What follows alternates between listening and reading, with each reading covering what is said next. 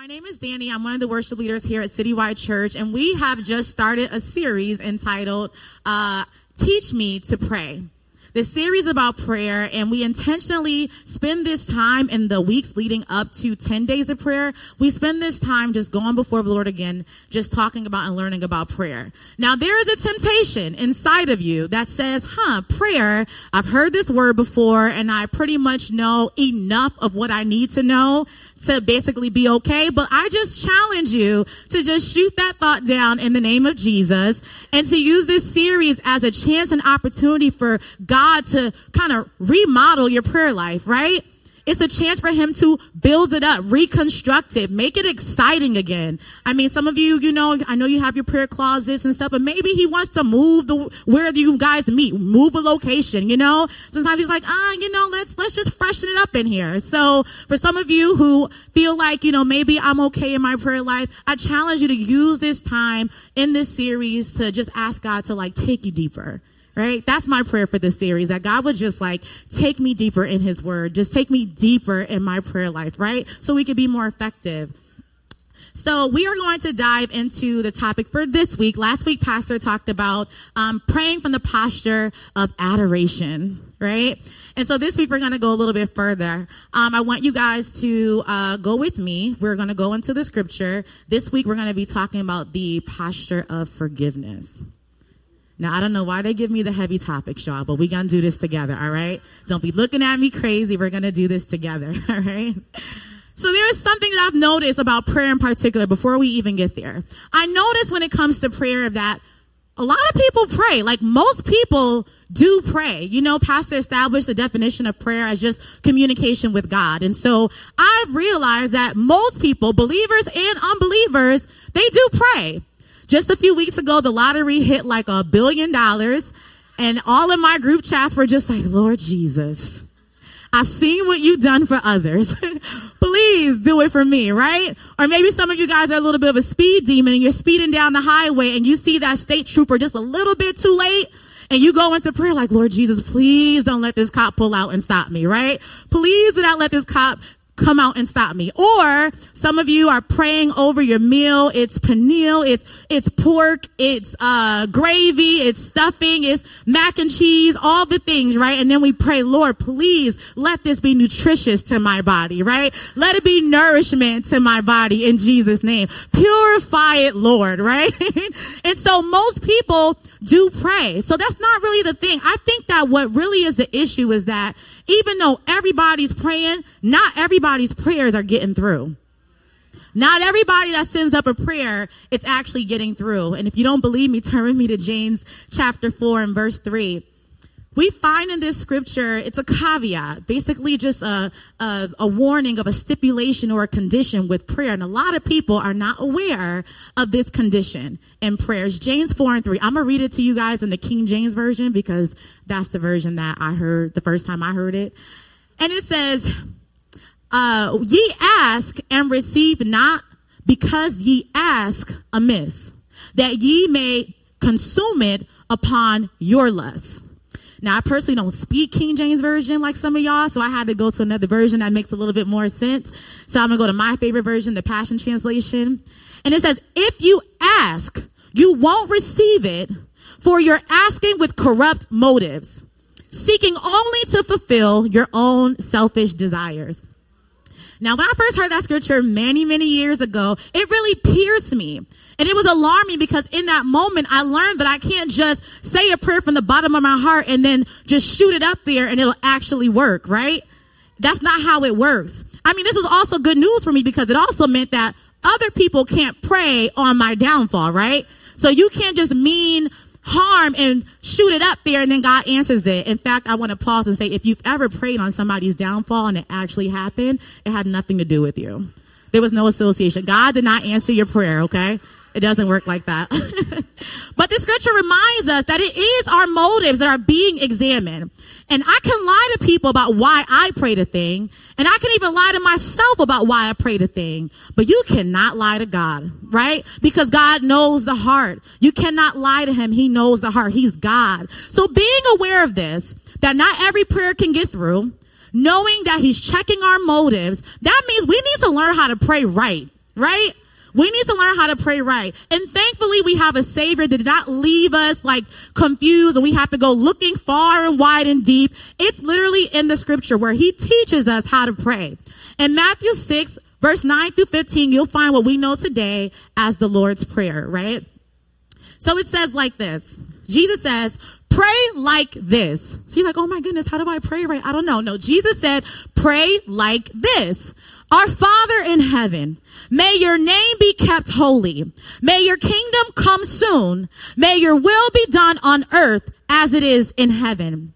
Give us today the food we need, and forgive us our sins as we have forgiven those who sin against us.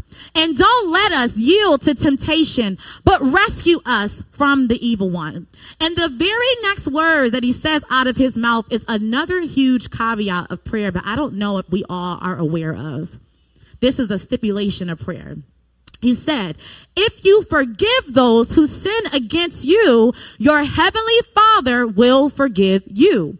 But if you refuse to forgive others, your Father will not forgive your sins. This is a stipulation or a condition of prayer that I think we tend to overlook. Because the bigger issue is that your sins will not be forgiven. The sins that you have repented of will not be forgiven. Scripture tells us that God intentionally forgets the sins that we repent of. He died for those sins. But if you want to keep a record of wrongs being done to you, and if you want to hold things against other people, then things are going to be held against you. And this is just a rule of thumb of the kingdom. And I love it because God, we signed a contract when we said, Lord, I give my life to you, right? And one of the clauses in this contract is this, that God made it so that you would have to love and forgive your neighbors in order to get forgiveness for yourself. And this just shows how important forgiveness is to God. So guess what? It has to be that important to us, right? So we're speaking about prayer from the posture of forgiveness. And some of us in here need to forgive ourselves. Some of us in here need to forgive others. And some of you may not realize it, but some of us need to actually forgive God. I know it's going to get a little uncomfortable in here. Y'all stay with me for the ride, okay? I speak to you guys in love, and I always want to equip you and build you up, okay? So let me just pray for us real quick now that y'all know what the topic is. Let's just pray real quick that the Lord will open up our hearts, that we will receive what he wants to say to us today, all right? Father God, we thank you so much. We thank you for your word, God, that you said is sharper than a double-edged sword. I pray that your word pierces the heart of your children. I thank you that the hearts are already open, already receptive, already hearts of flesh and not of stone. I thank you, Lord, that your words will fall on good ground, and Lord, you will set your children free. In Jesus' name, amen. So guys, I'm very observant. I'm a very observant person. Anybody that knows me knows this. And as I observe the body of Christ, I have some observations that I want to share with you. And one of those things is that a whole lot of people think that they have forgiven and they have not. Instead, what you've done is like bury the offense just beneath the surface. I mean, I would even argue that the larger issue at hand is not just that people aren't forgiving, but it's that people think they're forgiving and they're not. It's a false narrative that we've told ourselves. You didn't forgive people. You just don't have to see them anymore, so you don't have to deal with it. Out of sight. You didn't forgive them. You just found out they're miserable or that they're the same old person, and so now you feel better about what they did to you. Y'all know what I mean. You see an ex that treated you wrong and you see their next and their next is ugly. Or you see their next and the next is not as smart as you, or, like, oh, they're a bum. I made out good, right? You didn't forgive them. You just feel like you have one up on them now, right? Because you feel like they're doing worse than you. You didn't forgive them. You just found a way to retaliate or get even. You found out something harmful happened to them and you say, ooh, God don't like ugly. Listen, you didn't forgive them. You're just loving them from a distance. That's our favorite one. I know you're not going to say too much on that one.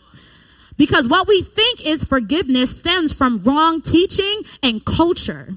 Loving from a distance is cultural, not biblical. Loving from a distance is cultural, not biblical. So are you hearing me? You think that you're in the clear because you pray, but you're praying amiss. And you think you're walking in forgiveness, and instead you're walking out a false display of forgiveness. But I have good news and great news. Y'all want the good news or the great news first?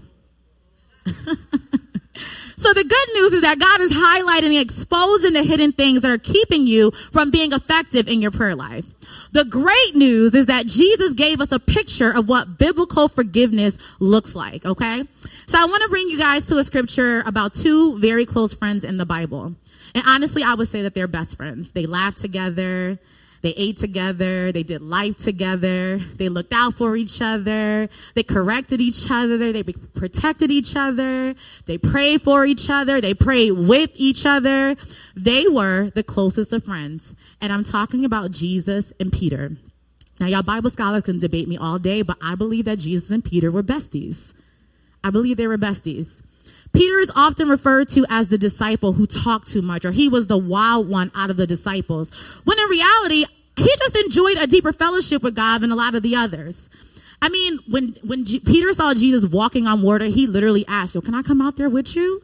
Like, you got to be close to somebody to do that, right? There has to be a certain level of like comfort to be able to ask that, right? He wanted to share that experience with him. Peter was there for all of Jesus's supernatural moments. Peter is what we would call a ride or die. He is Jesus's A1 day one, right? In Matthew 26, we find Jesus in his final hours before he starts his journey to the cross. And it says, on the way, Jesus told them, "Tonight, all of you," speaking to his disciples, "all of you will desert me. For the scriptures say God will strike the shepherd and the sheep of the flock will be scattered. But after I have been raised from the dead, I will go ahead of you to Galilee and meet you there." So Peter, the wild one, the A1 day one, he speaks up and declares, "Even if everyone else deserts you, I will never desert you." Jesus replied, "I tell you the truth, Peter. This very night, before the rooster crows, you will deny 3 times that you even know me." "No," Peter insisted. "Even if I have to die with you, I will never deny you." And all the other disciples vowed the same. I wish I had time to walk you guys through all of the dishonor, all of the disrespect, and all of the betrayal that Jesus experienced on his way to the cross to die for the same folks who were betraying him. I wish I had time to describe to you those moments that when he needed his friends to pray for him the most, they couldn't even stay awake. They kept falling asleep. He couldn't even count on them. And everyone swore that they would be with him to the very end. But we all know that's not what happened, right? In Matthew chapter 26, verses 69, it says, "Meanwhile, Peter was sitting outside in the courtyard, and a servant girl came over and said to him, 'You were one of those with Jesus, the Galilean.' But Peter denied it in front of everyone. 'I don't know what you're talking about,' he said. Later, out by the gate, another servant girl noticed him and said to those standing around, 'This man was with Jesus of Nazareth.' And again, Peter denied it, this time with an oath. And back in the day, the oath, your word, was everything. I know we don't have much weight on it now, but back in the day, it meant something when you gave your oath. So he gave his oath and he said, 'No. A curse on me if I'm lying. I don't know the man.' And immediately, or maybe I skipped word. This was with Jesus. I didn't even know the man. A little later, some of the other bystanders came over to Peter and said, 'You must be one of them. We can tell by your Galilean accent.' And Peter swore, 'A curse on me if I'm lying. I don't know the man.' And immediately the rooster crowed. And suddenly Jesus' words flashed through Peter's mind. 'Before the rooster crows, you will deny 3 times that you even know me.' And he went away weeping bitterly." There are some of the scriptures that say that actually on the 3rd time that he denied Jesus, he actually looked Jesus in the face. Can you imagine denying Jesus and then having to look at him right in his eyes, right in the face as he's carrying the cross for you? Jesus was betrayed by his best friend. And before we start judging Peter, we all need to realize that we are Peter. We all need to realize we have been Peter. We've seen God's goodness, experienced his faithfulness, vowed to go all the way with Jesus, and then turned our backs on him, ignored him for however long we wanted, disgraced his name, did and said some things before Christ that were just shameful, and even after salvation, did and said some things that made people question whether you were even really a Christian. We were Peter. I was Peter. I am Peter. Now think about your betrayals. Think about the deepest and maybe even the most recent betrayal that you've experienced. Was it by a stranger? No, right? Can't be, right? Couldn't have been. You can only be betrayed by someone you trusted. And the hardest part about forgiving a betrayal is you just don't understand, how could they do that to me? Right? Why did they do that to me? Sometimes you feel like they meant to do that to me. They knew what they were doing and they didn't care. Jesus surely could have said these things about Peter, because Peter had time to change his mind and keep his word. Like one time, okay. 2 times maybe. At some point he could have changed direction and he didn't. He got worse and worse the further he went, right? The offense got worse and worse. So let me ask you, what do you really do when someone deliberately lies to you, lies on you, leaves you hanging, takes you for granted, uses you, doesn't value you, curses you out, steals your innocence, steals money from you? How do you even begin to clean your heart up? How do you begin to move forward? Do you want an apology? Do you wait for an apology? Good luck. Do you wait for God to magically remove the offense from your heart? No, somebody help me. Really, what do we do? Listen, before we answer, let's look at what Jesus did. In John 21, Jesus has now gone to the cross. He died and he resurrected. And now he's appearing to his disciples for the 3rd time. They were fishing. They had no luck. I feel like these people never have luck when they're fishing, right? Jesus comes and he always gathers up the fish for them. And I feel like Jesus could have been like, man, I'm always looking out for y'all. I always have to go get y'all fish out the ocean. Y'all can't even do that right? He could literally be like, this is so one-sided. Like, he could have said that. So anyways, we're going to verse 12. Now come and have some breakfast. So he already gathered the fish. He made sure they gathered up a good amount. And then in verse 12, he says, now come and have some breakfast, Jesus said. None of the disciples dared to ask him, who are you? They knew it was the Lord. Then Jesus served them bread and fish. This was the 3rd time Jesus had appeared to his disciples since he had been raised from the dead. And after breakfast, Jesus asked Simon Peter, his best friend, son of John, do you love me more than these?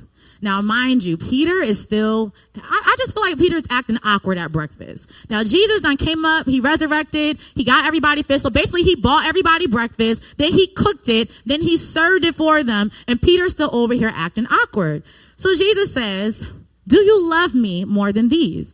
And Jesus says, do you love me more than these? And Peter said, yes, Lord, you know I love you. Then feed my lambs, Jesus told him. Jesus repeated the question, Simon, son of John, do you love me? Yes, Lord, Peter said, you know I love you. Then take care of my sheep, Jesus said. A 3rd time he asked him, Simon, son of John, do you love me? And Peter was hurt that Jesus asked the question a 3rd time, probably because he was reminded that he betrayed Jesus a 3rd time, right? He said, Lord, you know everything. You know that I love you. And Jesus said, then feed my sheep.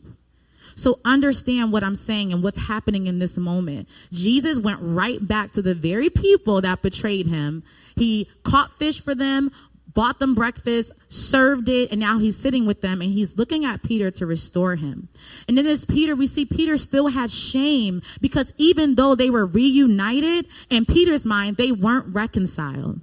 And there was an elephant in the room. So every time Jesus asked if Peter loved him, he asked him if he loved him. Jesus was using a love called agape love, which is the highest form of love, right? But Peter kept saying, I love you like a brother. The love that he was responding with was like, I love you like a brother. So in our terms today, basically Jesus was like, yo, do you love me more than anything, like unconditionally? And Peter was like, I got love for you, right?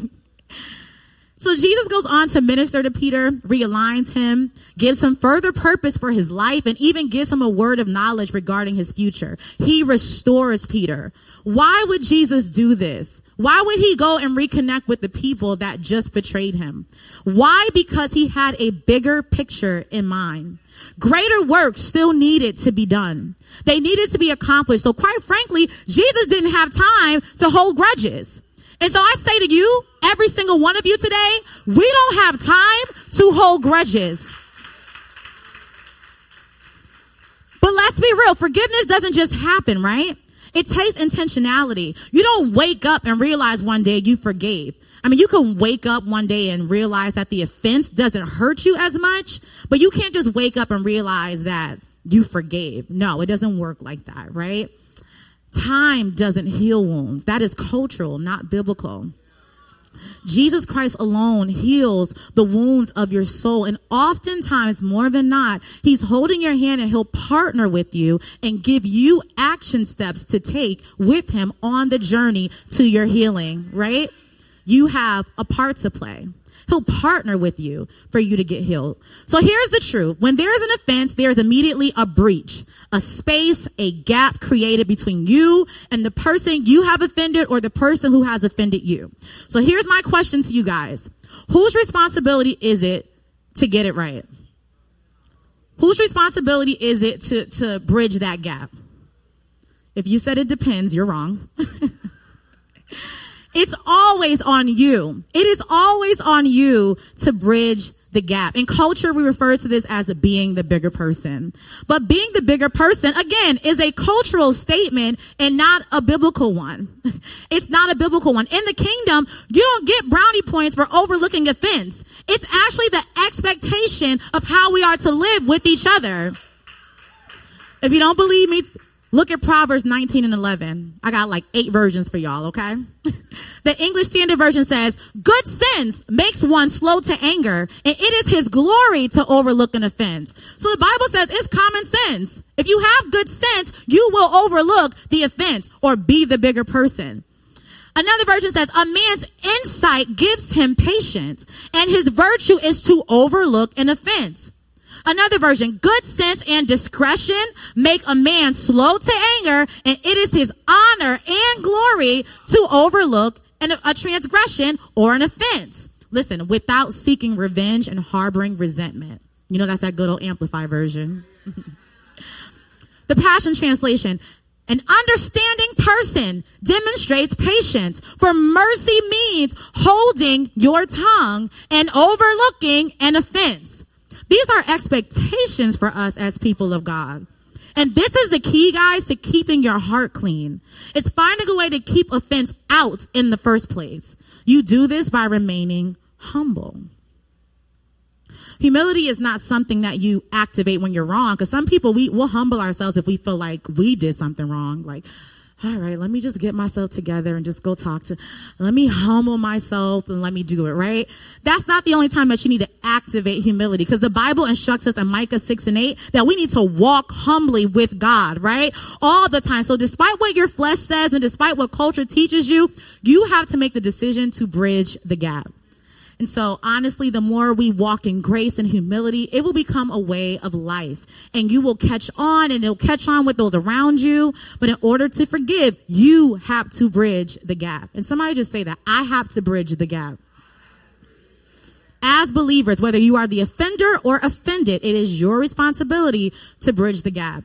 Now, I've made it very easy for you guys to remember. I love me a good acronym to help you guys remember. So when I say, bridging the gap, remember to give grace, address the offense first, and patch it up.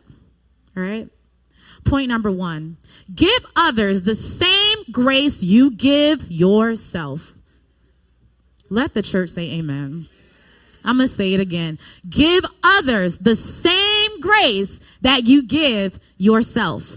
In John 21, we see Christ extending grace to every one of his disciples. Why? Because Jesus understands that we're human, flesh. He understands something that I think we all need to learn today, and this is huge.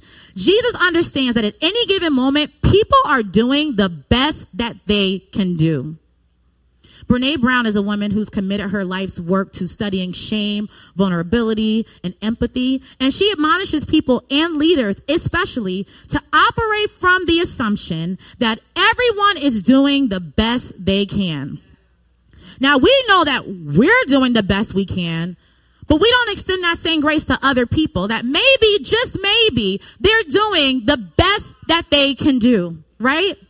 You need to accept that within yourself, that at any given moment, people are really just doing the best that they can do. You don't know what they're going through. You don't know what they're facing. You don't know what they've already come through. You don't know their worldview, what their framework is, how they were abused. You have no idea. You know that for you because you live your life, but you don't know that for the other person, which is why you should extend even more grace, because you don't know.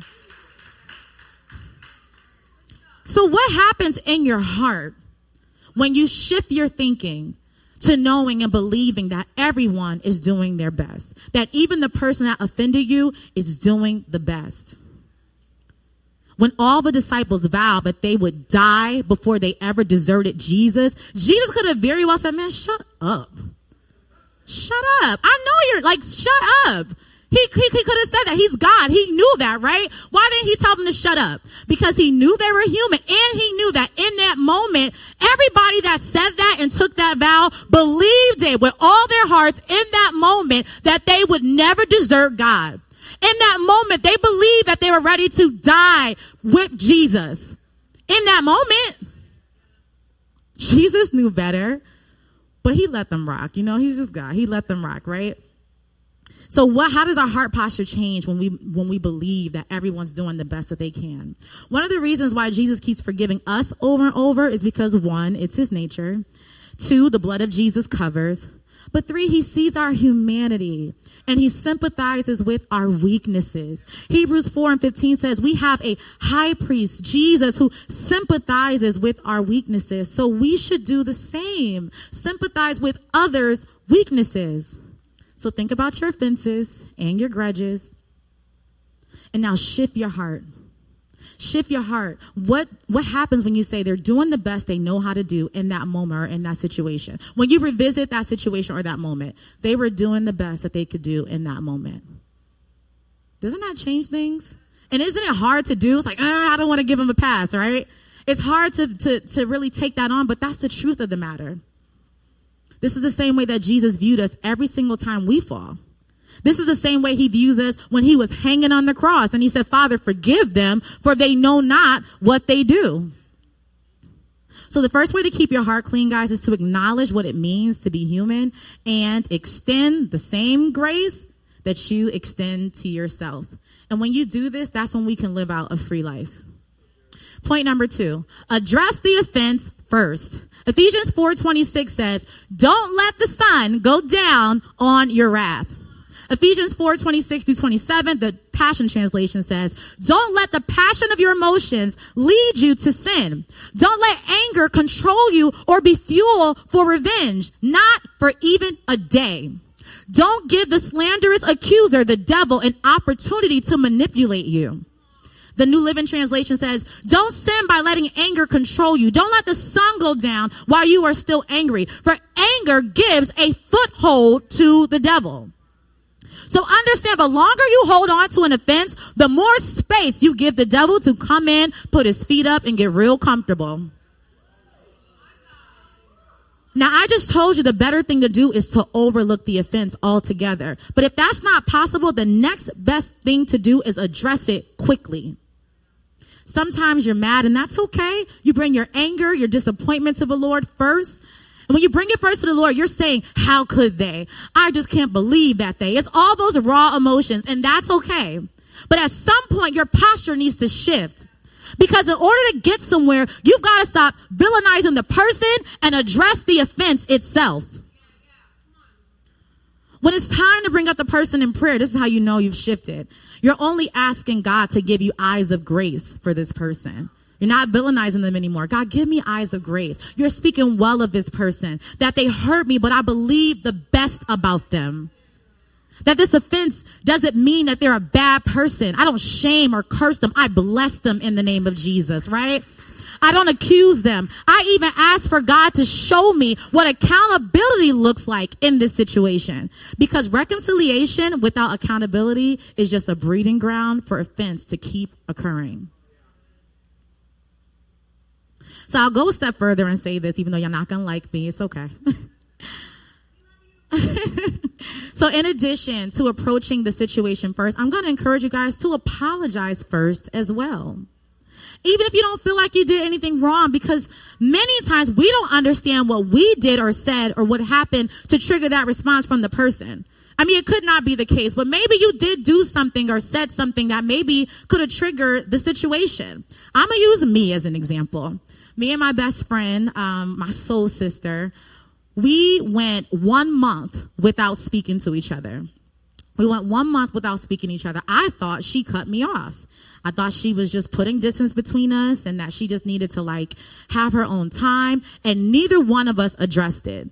Neither one of us addressed it. It went on for a month and I was all over the place. I mean, my emotions were all over the place. And then finally one day after much prayer, I was ready to just release her. This is my soul. I cannot live without her, but I was ready to release her because there was an offense there. There was a gap. There was a breach and I did not want to correct it. I was waiting for her to come to me to correct it. But after much prayer, I decided, fine, I'm just going to release her. But I still wanted to have my closing conversation. I wanted closure. That's our favorite thing, right? I wanted closure. So I said, listen now, I respect everything that you're saying. I respect what you want to do. I respect that you want distance, but just tell me what happened. I released you, but I feel like I want to at least have a conversation. And y'all, I went on way longer than I should have, but she let me talk. And finally she said, Danny, I thought you were putting distance between us. I thought you were upset with me. She thought that I was cutting her off and I thought that she was cutting. 30 days we walked around. This girl braids my son's hair. Devin was walking around. God bless him. I had to figure out how to braid hair again. All this just stuff that I had to endure because I didn't want to just go to her first, approach it quickly and address the offense and whatever it was that happened. And so we're crying like, oh my God, I love you. I would never leave you. I'm so sorry. And we come back together. But me and my sister, we do things a little bit differently. So we was like, let's call our therapist. We share a therapist. It's like, let's have a group session because we just wanted to make sure everything was good. And in that group session, what we found out is that I was the one that did a thing that she kind of interpreted as, oh, Danny switched up. And I completely forgot that I did that thing. But I was the one that didn't want to apologize. I didn't want to address it, but I didn't realize that I was the cause of the breach. It didn't matter at that point because we came back together and we were like, it doesn't matter. I love you. I want you in my life. But the reality is we lost time. There was a misunderstanding, rather just a lack of understanding. There was a miscommunication or a lack of communication. So she was thinking one thing and I was thinking the other team. And guys, we don't have time for that. We missed time. We're forced together and we missed out on time because neither one of us went to approach it first. This is a lesson for us as believers. How many misunderstandings are you in right now? How many situations are you in that's gone so much longer than it needs to because you simply won't approach it first?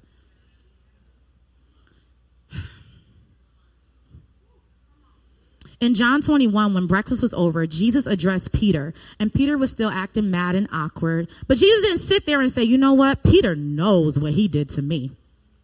Now, I'm not going to go to Peter. Peter has to come to me first. Can you imagine if Jesus took on that attitude and that posture with Peter?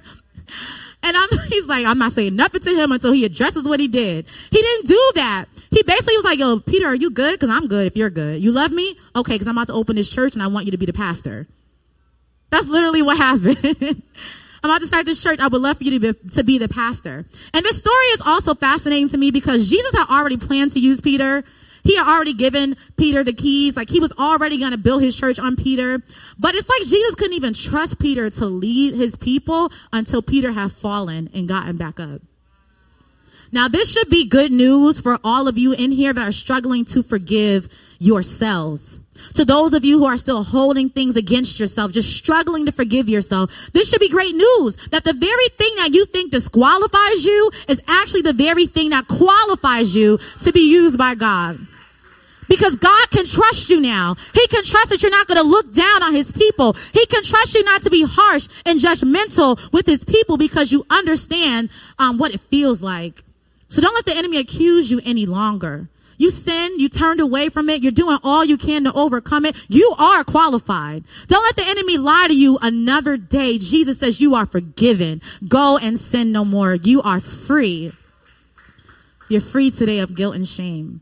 But it's not a perfect world, folks. And so there are some folks that you feel like you can't talk to. Let's be real. I love to be real. There are just some people, some even believers sometimes, that they're not reasonable. They're filled with pride. They'll never admit they're wrong. So hear me. You don't address the situation trying to get someone else to admit guilt. You address the situation to be obedient to the word of God and to keep your heart clean. Know that when you address an offense, your expectations may not be met. Matter of fact, don't even go in there with any expectations, right? And know that when you apologize, you may not get an apology back. Listen, that's happened to me a few times. And I went in looking for an apology back. And they were like, oh, thank you so much for apologizing. I'm like, okay, any point in time you can say sorry back. And it never came, right? But it's your job to take the sting out of the situation. Don't go looking for anything back. Just take the sting out of it, because you don't want to be looking at somebody and something rises in you, or you feel a certain way, or you got to walk all the way around town to avoid walking by them. It's your job to take the sting out of the situation, which leads me to point number 3, the P in GAP. Patch it up. Patch it up. There are some situations that you won't get a chance to repair, and that should grieve your soul. Judas is the disciple that handed Jesus over to be crucified, and he killed himself before Jesus ever had a chance to patch it up. Tomorrow is not promised, people of God. You have to get it right with people while you still can. I have sung at so many funerals. I've been at so many homegoing services, and I've seen people grieving from a place of regret. And grief is much harder when regret is the driving factor. God is love. And when his love abounds in you, you have an overflow to extend to everyone, not just your friends and family. You should have some extra love to extend to your enemies or those who have wronged you. Luke 6:32-36 says, if you love only those who love you, why should you get credit for that? I love that. Even sinners love those who love them. And if you do good only to those who do good to you, why should you get credit? Even sinners do that much. And if you lend money only to those who can repay you, why should you get credit? Even sinners will lend to other sinners for a full return. Love your enemies. Do good to them. Lend to them without expecting to be repaid. Then your reward from heaven will be very great, and you will truly be acting as children of the Most High, for he is kind to those who are unthankful and wicked. You must be compassionate, just as your Father is compassionate. So I tell you guys today, patch it up. If you are the offender, patch it up. Don't be Judas. Don't die with your offenses. Don't allow your offense to eat away at you. Say sorry. I don't care how much time has passed. Apologize. Patch it up. As I was preparing this message, I couldn't help but think about my dad. And I've never shared this part of my testimony like in a big setting, but I felt very led to share this today.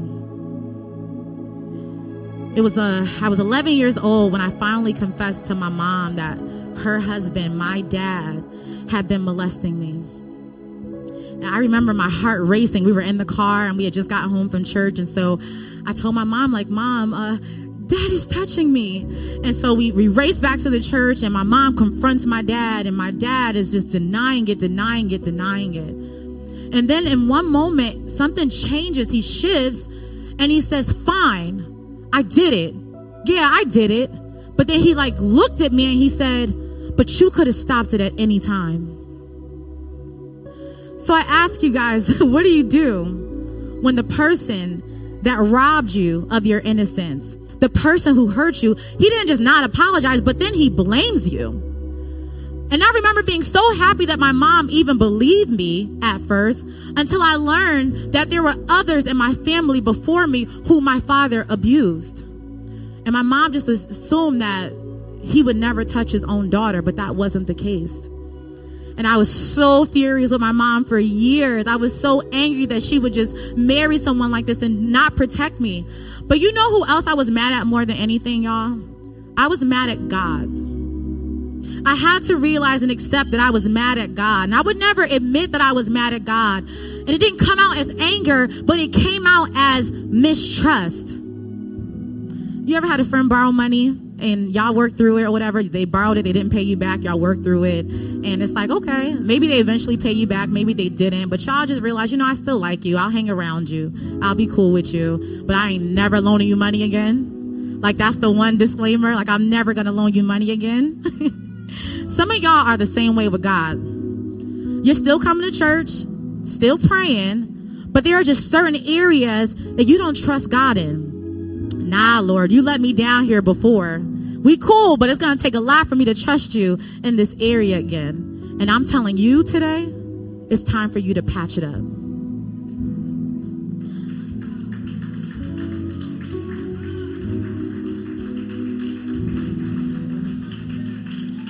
The man who stole my innocence was my dad. And I always picture reconciliation with him, like a healthy relationship with him. But I just didn't know where to begin or how to start. I mean, I had already forgiven him. I had already addressed him, but I didn't know how to patch it up. So I sat him down with his wife one day, and I brought them to a restaurant. And I didn't go over looking for an apology or anything. I just went there to extend real grace and let him know, I've already given you grace. I've already forgiven you. And I wanted to just offer him the opportunity to have a real relationship with me. And I just talked to him and said, hey, did you tell her? Because I'm about to tell everything. He's like, I told her. So I'd say everything. And we have a long talk. Even the wife shared with me her own story of abuse and how she never could imagine confronting her own abuser. And I ended up holding her hand. I was praying over her, praying over my dad. And I prayed that this meeting will only bring them closer together. It wouldn't pull them further apart. That's how I knew it was the Holy Spirit in me. The moment I prayed over their marriage, I was like, oh God, it's you, right?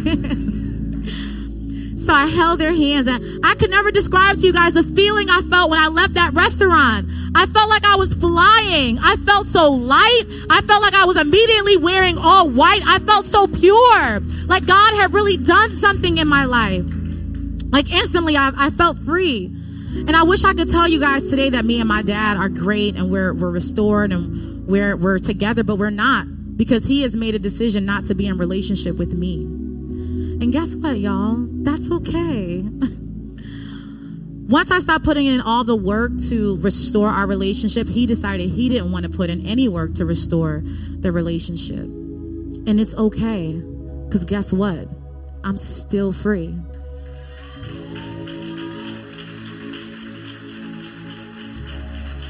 So listen, when I say bridge the gap, I'm not saying like everything is on you. It doesn't mean that you have to like extend forgiveness and give these opportunities that, and the other party's not going to reciprocate. They're not participating. I'm not telling you to be a doormat. I'm telling you to bridge the gap. Because if they're not willing to work with you for reconciliation and a healthier relationship, you can release them. And release them does not mean love them from a distance.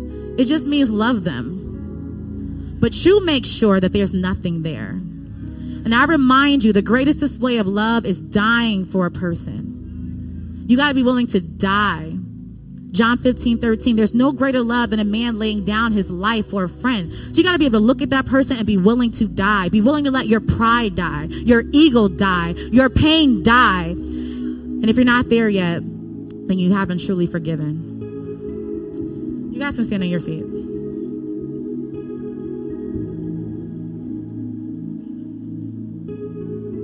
I really wish there was a cookie cutter answer for you guys today, but there really isn't. When you pray, you have to ask God to show you how to patch it up. My dad and I have a complicated relationship right now because he's chosen not to pursue a relationship. And on a deeper subconscious level, that was haunting me for a while. I realized the ways that was impacting me. And I made a lot of progress, y'all, through prayer and therapy and deliverance. But there is not an ounce of unforgiveness in my heart towards my father. Because I've made a vow to God that I will always be the one to bridge the gap. So look at your unforgiveness in your heart today. Look at how it's affecting you, your relationships with yourself and others and God. Jesus says, I have come that you might have life and have it abundantly. When you don't truly forgive, you always have a parasite slowly robbing you of all the life and beauty that God wants to give you. So release your unforgiveness today. So I asked the question for you guys today. Will you be the one to bridge the gap? Your offenses, your pain, can you put that under the cross today?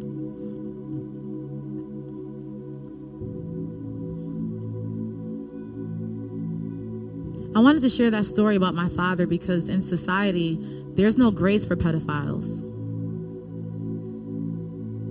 We wish the worst for them. We don't want them in the jail. We want them under the jail, right?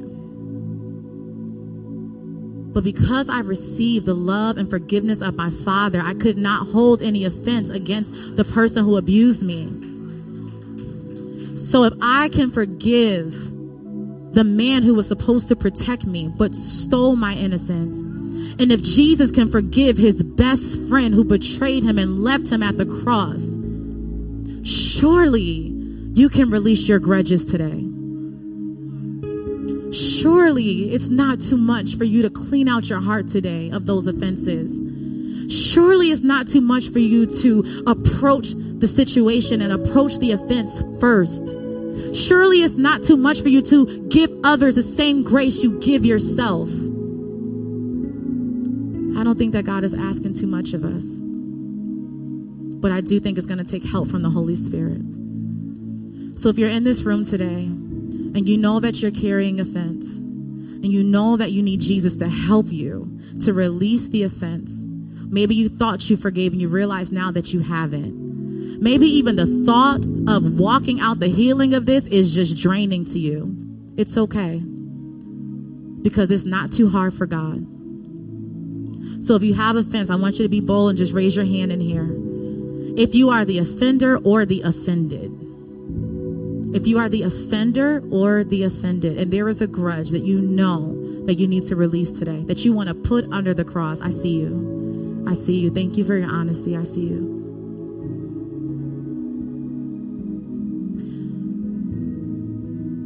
If you're someone who realized that you're actually mad at God and you haven't forgiven God for allowing some things to happen in your life, it's okay. We're being real here today. He knows that you're praying to him from a place of mistrust and unforgiveness.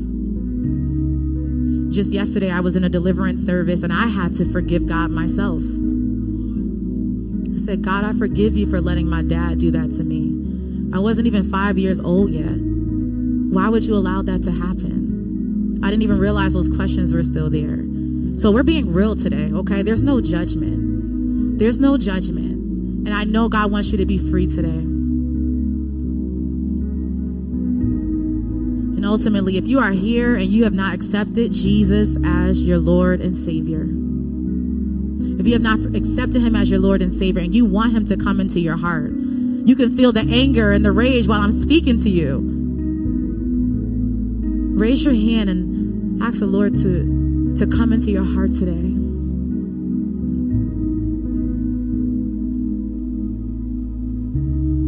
I'm going to pray over all of us.